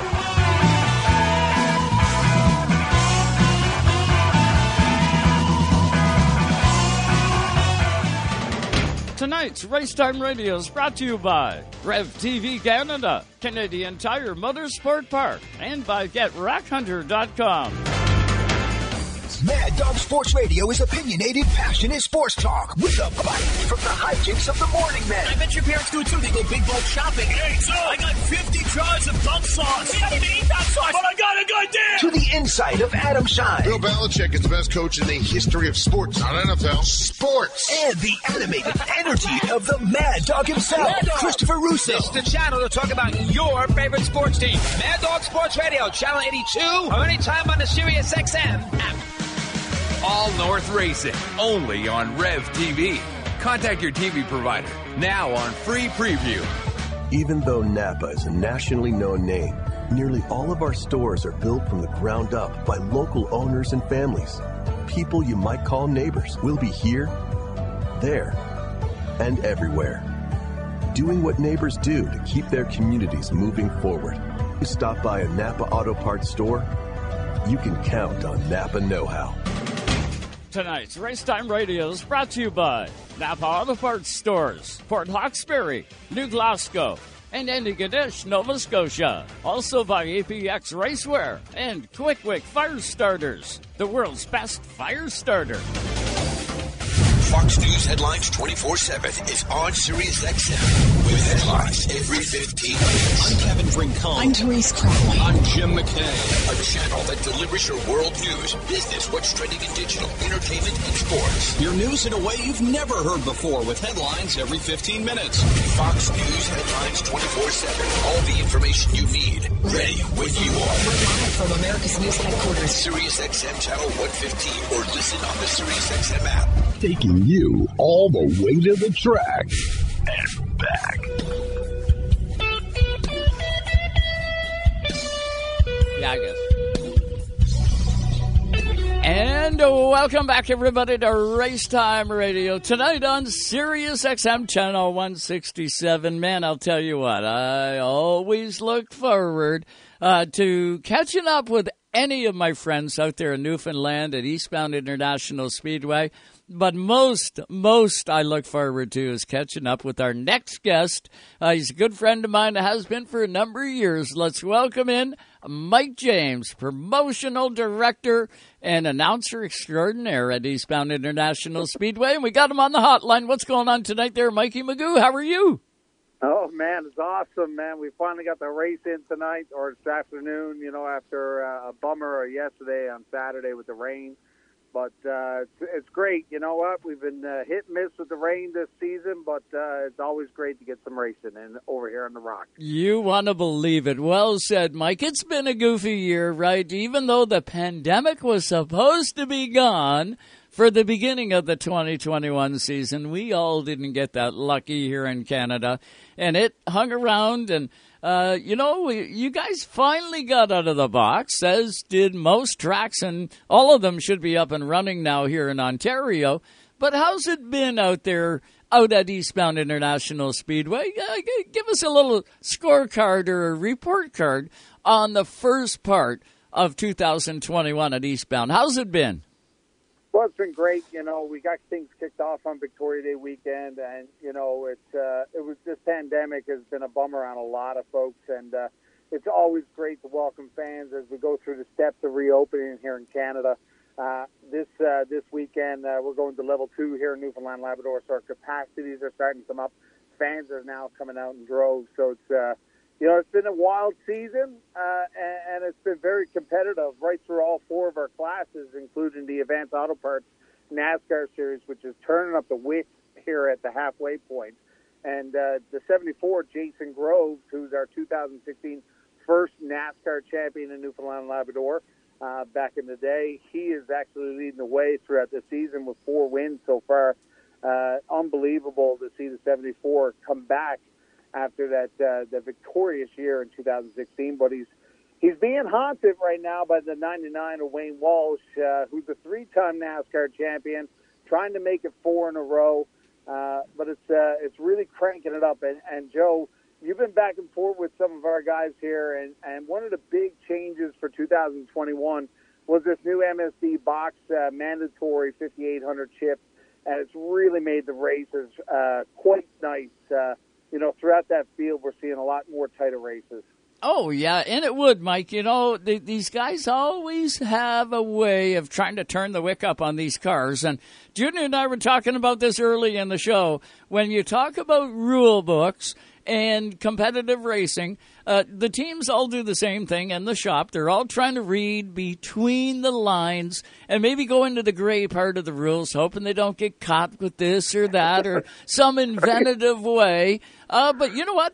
If you put a chip in these things, I'm a firm believer in if you put a gear rule in and you cap them at this rear final gear rule, that would end it. Because if you do anything to modify it to speed the car up, the gear is going to be your limiting chip. Or in this case here, you got a chip in the car. They're all different good ways and good measures of trying to keep the competition square and trying to keep the expense out of it. And you guys are going a long way to doing that out there, Mike. Yeah, a lot of teams with the built motors were fighting on it, but I think everybody now in the field is now they got the boxes and they're really enjoying the competition out there. We're seeing a lot of leader changes, and it's just great for the fans. When you can see someone. When you see a different leader throughout the race.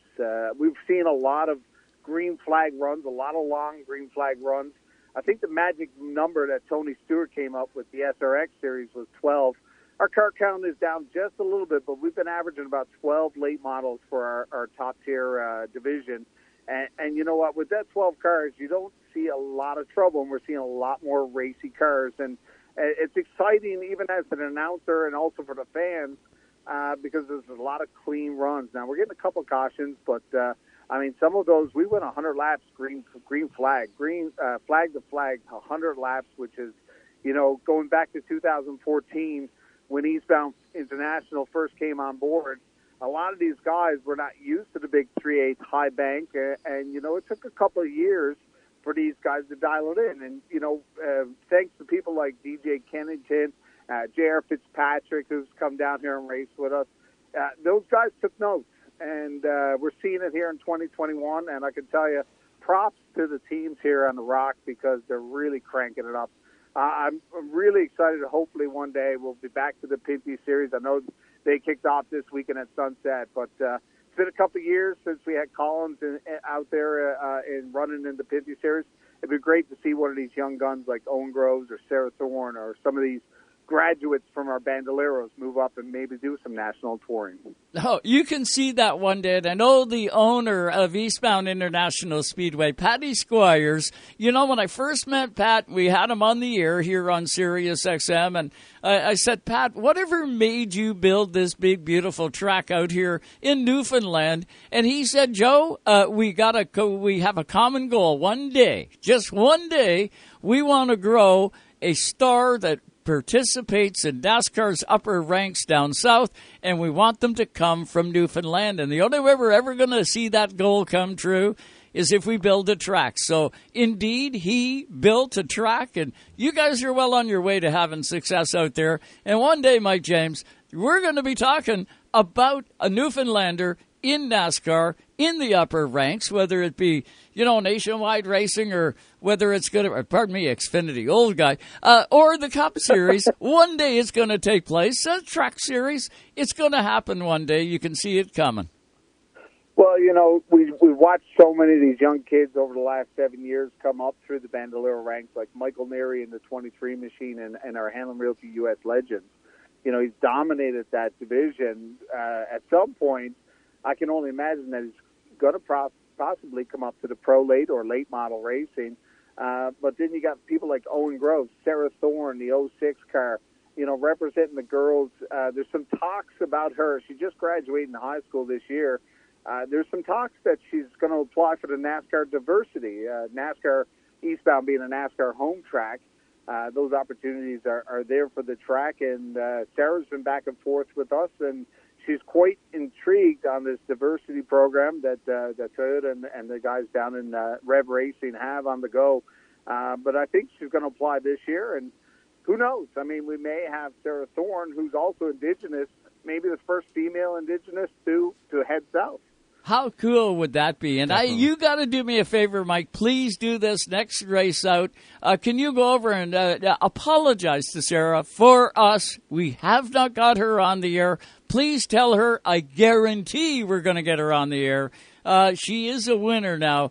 She won a late model race there just a couple of weeks ago. We've been jam-packed, and we just haven't been able to fit her in, but we are going to. No disrespect to her at all. I can't wait to get her on the air because she is an amazing young driver. Watching her in those Bandoleros, I watched her go from a Bandolero into a Legend car, and then bang, like she was just getting into the late model stuff when I left out there. And to see her win, going up against guys like Walsh and Jason Groves and even Owen, look at the start he had when he came in. That Groves family, they got a lot to be proud of out there. 100%. It's always great, and that's one of the things that's growing again this year. We had a lot of graduates. Austin Hiscock, just 13 years old, jumped up to the Hanlon Realty U.S. Legends, and, he's our youngest U.S. Legend competitor in the history of Eastbound, and he's already on the podium. He's taken P2 right behind Michael Neary. We had a bit of a funk going on with the Bandoleros because all these kids were graduating, and then all of a sudden, out of nowhere, these cars started getting picked up, and now we have Amber East, and we have Jacob O'Leary, and we have all these kids. Colin O'Connor made his debut last week, so we've got 9 to 10 Bandoleros back in that field, which is a strong field for that class. And we're seeing the girls' representation there. Julia Melindy, Brad Melindy, who's been in part of stock car racing in Atlantic Canada for many decades. His second daughter now, he has 2 daughters racing U.S. Legends as well as Bandos. And, they're starting at such a young age now. Some of our kids, Jacob O'Leary is just 8 years old. So I can only imagine in 8 years from now what we will see as it goes through the process. I mean, we've seen it up on the mainland with the Pro Stock Tour. You got Cole Butcher out there, Dylan Blankhorn. They all come out of that Bandoleros. You look at NASCAR, Joey Logano, the Bush brothers, and all that coming out of that NX program. At some point, I believe Patty's dream will come true. Because there's a lot of aggressive drivers that really have sights set on getting off the rock and doing something else as well. Now, I want to switch gears here just for a second. Of course, all the conversation has been swung over to Oval Track, as John Deere and I always seem to do. But at Eastbound International Speedway, you guys are a premier drag facility as well. How's the drag racing going this year for those straight line guys? It's always great to be a part of IHRA. They're celebrating their big anniversary this season, so our flag, running the IHRA program is just an incredible division that we have built up over here, and this is probably the most exciting season. I do the announcing on the oval, but I kind of tend to like announcing the drag strip because the competition is so tight there, and these guys have been racing since the 1970s, and some of the older guys, going back to the old Argentia U.S. Air Force Base. And we see races won by the thousandths of a second in the bracket racing. These guys are tight. They're on their dials. They're, the reaction times are, second to none. And back in 2015, we went to the IHRA World Finals, and Eastbound placed second in the world with young Darian Legg in the junior division. And, that really opened my eye on what world-class drag racing competition is like. And when you go home after being at the World Finals, you're starting to look at the times that these guys are laying down, and I'm telling you, they're not slouches. One of our drivers, Dave Anthony, just went up to Miramichi to the NHRA big meet there a couple weeks ago and took home a couple of Wallies representing Newfoundland and really knocked it out of the park up there with his Dan Page top dragster. That's awesome. How many cars do you typically get out to a drag race event? Not like per division, but like total. A lot of our full-time guys, we got about 45 full-time. Wow. But when you mix in the streets, sometimes it's between 40 and 70. It all depends on what time of the year it is. Yeah. We have our annual streetcar shootout coming up, which will have a dominant day of streetcar racing.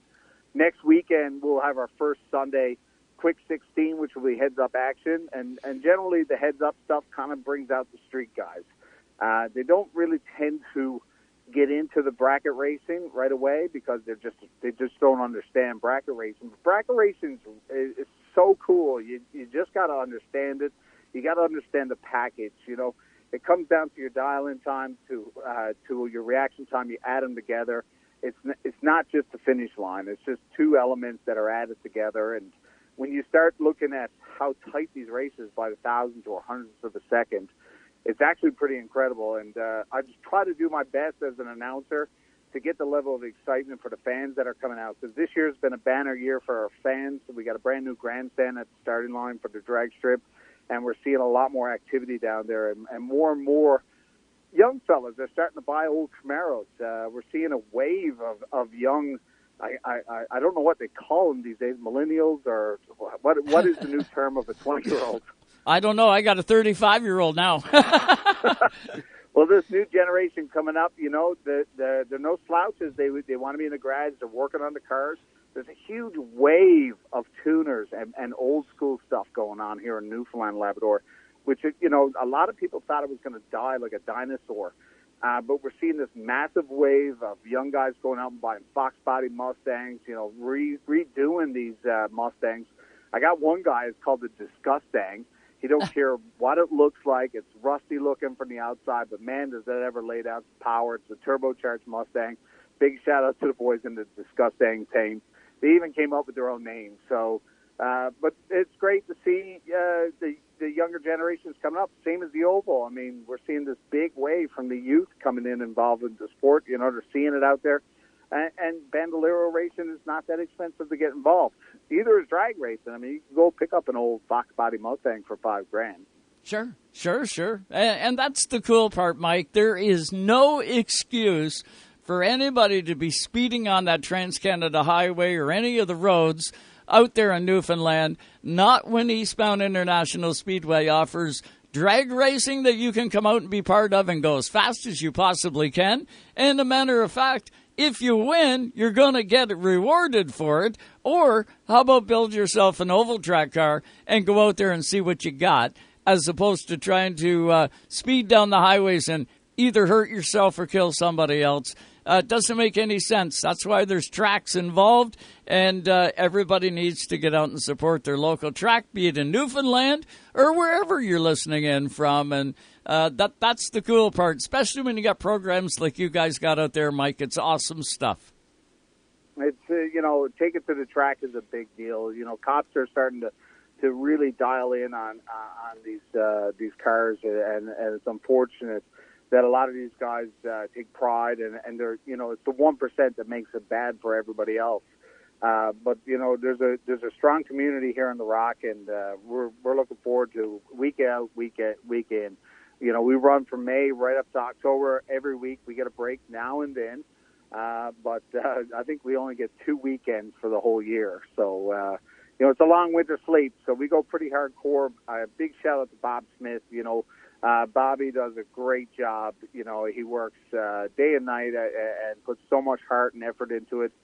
Patty and the family and everything else. I mean, I've been involved with Eastbound since the beginning, and I can tell you it's just a pleasure to be a part of this project. I've been in motorsports for 21 years, going all the way back to Detroit racing Formula race cars with the FSAE to monster trucks and traveling all over the world with motocross. And I got to say, what Pat has built here, it truly is a dream to be a part of. And these guys, I've been, Joe, myself, you, and Junior, we've been all over the place. I mean, Eastbound is something special. And these guys, a lot of guys haven't been out there and seen what's out there, but what Pat has built is pretty incredible over here. Hey, man, it's not just pavement in a circle. It's also the people, right? That's what it is. Pavement in a circle is one thing. Pavement in a straight line is one thing. And you guys have a great facility there. But the number one thing is that the people, the fans are energetic. The drivers are energetic. The crew members are energetic. There's a positive vibe. As guys are going to get pissed off that they bump into each other, and there's going to be tech outs, and there's going to be things that happen, right? But the grand scheme of things, when you measure it out, if you could pour all the emotion into a measuring cup. And all the negative emotion into another measuring cup, there'd only be a quarter cup on the negative side, and there'd be 4 cups on the other side of the positive side. That's right. And that is honestly what makes the secret sauce that you have in Eastbound. I honestly, truly believe that. I've seen a lot of racetracks out there that look pretty and they're shining like a diamond, but 50% of the people are pissed off when they leave, and those same 50% were pissed off when they got there. So I mean, at the end of the day, you guys definitely need to be thankful for the people that you have, but it's also the culture that is created by Eastbound, and a lot of racetracks could take a lot of notes on how to treat their people and how to do the things that they do, because it's there's not a whole lot of racetracks out there on that rock, and you guys are definitely doing it right. Well, it's funny you say that about the fans, because Joe and Joe, both you guys have been down here.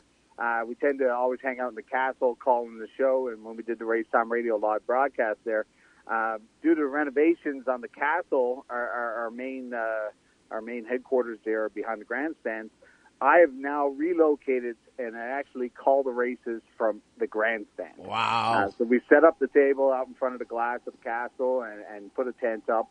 And I can tell you, man, oh man, this is words of wisdom to every announcer in Canada. As an announcer to all you announcers, you need to get out of the box and you need to call the races with the fans, because this season was the first of it, and man, oh man, I got my own groupies in front of me. It's just absolutely incredible. The only downfall is sometimes they're yelling at you, and I have to remind them that I'm not an official. Don't get mad at me. So right. You're only the messenger. Yeah, I just and you get a lot of questions, but it actually needs to make me a little bit sharper on some of these rules. We had incidents with lap traffic. And a lot of people were disgruntled. Why was there lap traffic? Well, the rule is we don't pull lap cars until the final 10 laps. And, so there was a few disgruntled yelling at me. But it's kind of adds this energy as an announcer calling a race, and you can feel the energy of the fans around you. But when you're in that box, and you just, it's not the same. I don't know, Joe, if you've done quite a few shows in your lifetime. Yeah. Have you been out in the fans and actually called the race inside the grandstand? Actually, I have. I've done it a number of times at Scotia Speed World for some of the Pro Stock Tour stuff, outside at the IWK 250. I can remember getting Riverside International Speedway to do the wave. I believe it was the first or second year we did that live broadcast from out there, and there's no feeling like it. Good luck, Mike, going back into the booth. I bet you those guys won't be able to drag you back up there now that you've been set up with the race fans and embedded. I bet you're having a blast, and I can guarantee the fans would love looking over their shoulder and knowing that's the guy who's telling us everything here tonight. That's cool. You get a casual fan that will yell out and say, "Play this song," and I have to remind them that I'm not the wedding DJ. But no request here. But one thing I also discovered, and this is to all the race drivers that are out there across Canada, and I've just relayed the message to our fans. one of the things being out with the fans and announcing, I noticed a lot of our drivers rev their engines when we're doing the announcing in the lineup. And, you hear, started on the pole, car number 66, Johnny Wingding, brap, you know what I mean? Like, they're just revving cleaning the pipes out. And, I didn't really notice it until I was actually outside in the fan. So I reminded all of our drivers this week, when you guys come out, give a couple of laps to allow your announcer to, broadcast your sponsors that support you guys. And don't go out there and make a lot of racket on the front stretch. I'm sorry, I don't but know if it happens up away, but I noticed it this season for the first time being out in the grandstand. Newfoundlanders, is that okay to say? Like, I know it's Sure. you're not allowed to say Newfie, right? Well, Depends on what context. Yeah, exactly. You're not allowed to say you can't be like Newfies do this or Newfoundlanders though. I'm referring to all of them. Yes, they rev their engines. That's what they do out there. Yeah, they get so excited. They do 100%.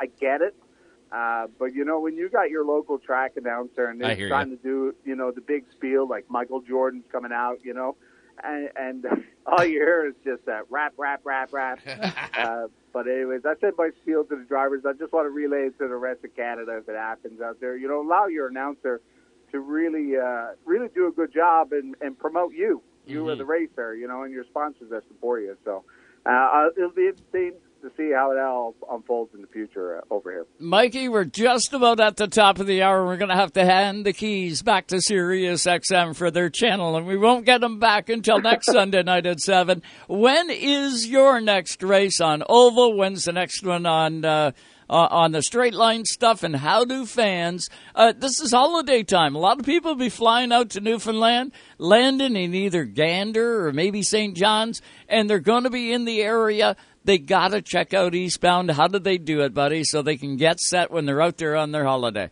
It's going to be a busy week here. We got the Royal Regatta coming up, the oldest, longest sporting event in North America. The boat races down on Kitty Vidi is Wednesday. We're back on trackside next Saturday and Sunday for the drag strip for IHRA action, and then we're back again the week after. So for now on throughout the season, we're going week for drags, week for NASCAR, back and forth. But you can check it out, eastboundpark.com. We got a lot of people from all over Canada visiting Newfoundland and Labrador. These last couple of weeks, I've got a lot of requests, never been to Newfoundland, and wanted to come out and check out the NASCAR home track down here. But if you're coming down, man, we'd love to party with you. Come out and check out eastboundpark.com. We got lots of action right now till October, but this is a busy time. A lot of people coming down, kissing the fish and drinking some Screech, but we really need to get Joe and Joe back here and have a bit of fun. Hey, I've already had the headache. I mean, I've already had the Screech. I'll tell you what, Mike, you can take this one to the bank. I miss you guys more than you will ever believe. All of my friends out there, some of the best quality years I've had in motorsports have been spent at Eastbound International Speedway, and they're not over by any stretch, brother. We are going to get together back out there. Hopefully one day do another race live and bring it to absolutely everybody in North America right here on Sirius XM, live from the Rock. We'll do it one day. Soon as this pandemic is firmly in the history books, I can bet we're going to glue something together and be back out there. And I definitely look forward to it. And I know all the Racetime Radio broadcast team does too. We appreciate the time tonight on Racetime, as we always do. You have a good one, Mike James, and please say hi to everybody out there and be safe. 100%. And you guys, thanks for everything you guys do. And congratulations on your no-tech race up there at Sabo. I've been watching it. And really proud of what you guys are doing for the sport. Dynamite stuff. Mike James, you be good. Say hi to everybody for us. 10-4. Be good, Rubber Duckies. You betcha. Mike James, Eastbound International Speedway Jr. You know what? We are plumb dumb out of time on tonight's program. Man, that 2 hours went by real fast. We only got like 10 seconds left. Did you plan your outfit for the look at this. I even got my Eastbound sweater on. Eastbound International sweater on. Look at you go. Incredible. We're all set up. Thanks for having me. That was a good night. Hey, that was a lot of fun. You can always find out more about that United 8 and Combined 4 at Sauble Speedway. We won't beat a horse to death, but I want you to check it out. If you're a short track fan anywhere across North America, I'm telling you what, Check it out. I think you'll really, really be intrigued by it. And I think, Junior, you have changed something fundamentally in this sport. I believe we're looking at the future of stock car racing on a short track, at least for a class or two, everywhere in due time. I really do believe that. And it started right here at the beach, inside your noggin, believe it or not. Absolutely. That was a long 10 seconds, by the way. You said we only had 10 seconds. Well, we got less than that now. You've been talking for like 30. Gotta thank Sue right here in the Racetime Radio studio for hooking us up with our guests. Gotta thank Scotty and all of our friends back at Sirius XM for having us on the air. We look forward to being with you again next Sunday night right here on Racetime Radio, always on Sirius XM, channel 167, Canada Talks. Back to you in Toronto, Scotty. Take it away, buddy.